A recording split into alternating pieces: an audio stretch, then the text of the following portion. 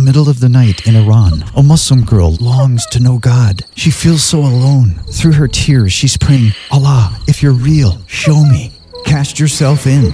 Saraah was born and raised Muslim in Iran. When she was 9, she started having dreams. A man in white would sit next to her and tell stories. He spoke in the first person, as though the stories were about him. He'd say, I remember when I was with my disciples. We were in a boat when a great storm began to blow. That kind of thing. Night after night, he told story after story in the first person. Finally, in one of her dreams, Saraah asked, Who are you? Why are you telling these stories? He said, Remember months ago you prayed, God, if you're real, show me? I'm showing you. I am the Lord Jesus. Soon after this, Saraah found a Bible and read all the stories Jesus had told in her dreams. Now she understood. She put her faith in Jesus, and soon after, her entire family embraced Jesus. Jesus is moving in the Muslim world. Join him. Find out how. FrontiersUSA.org.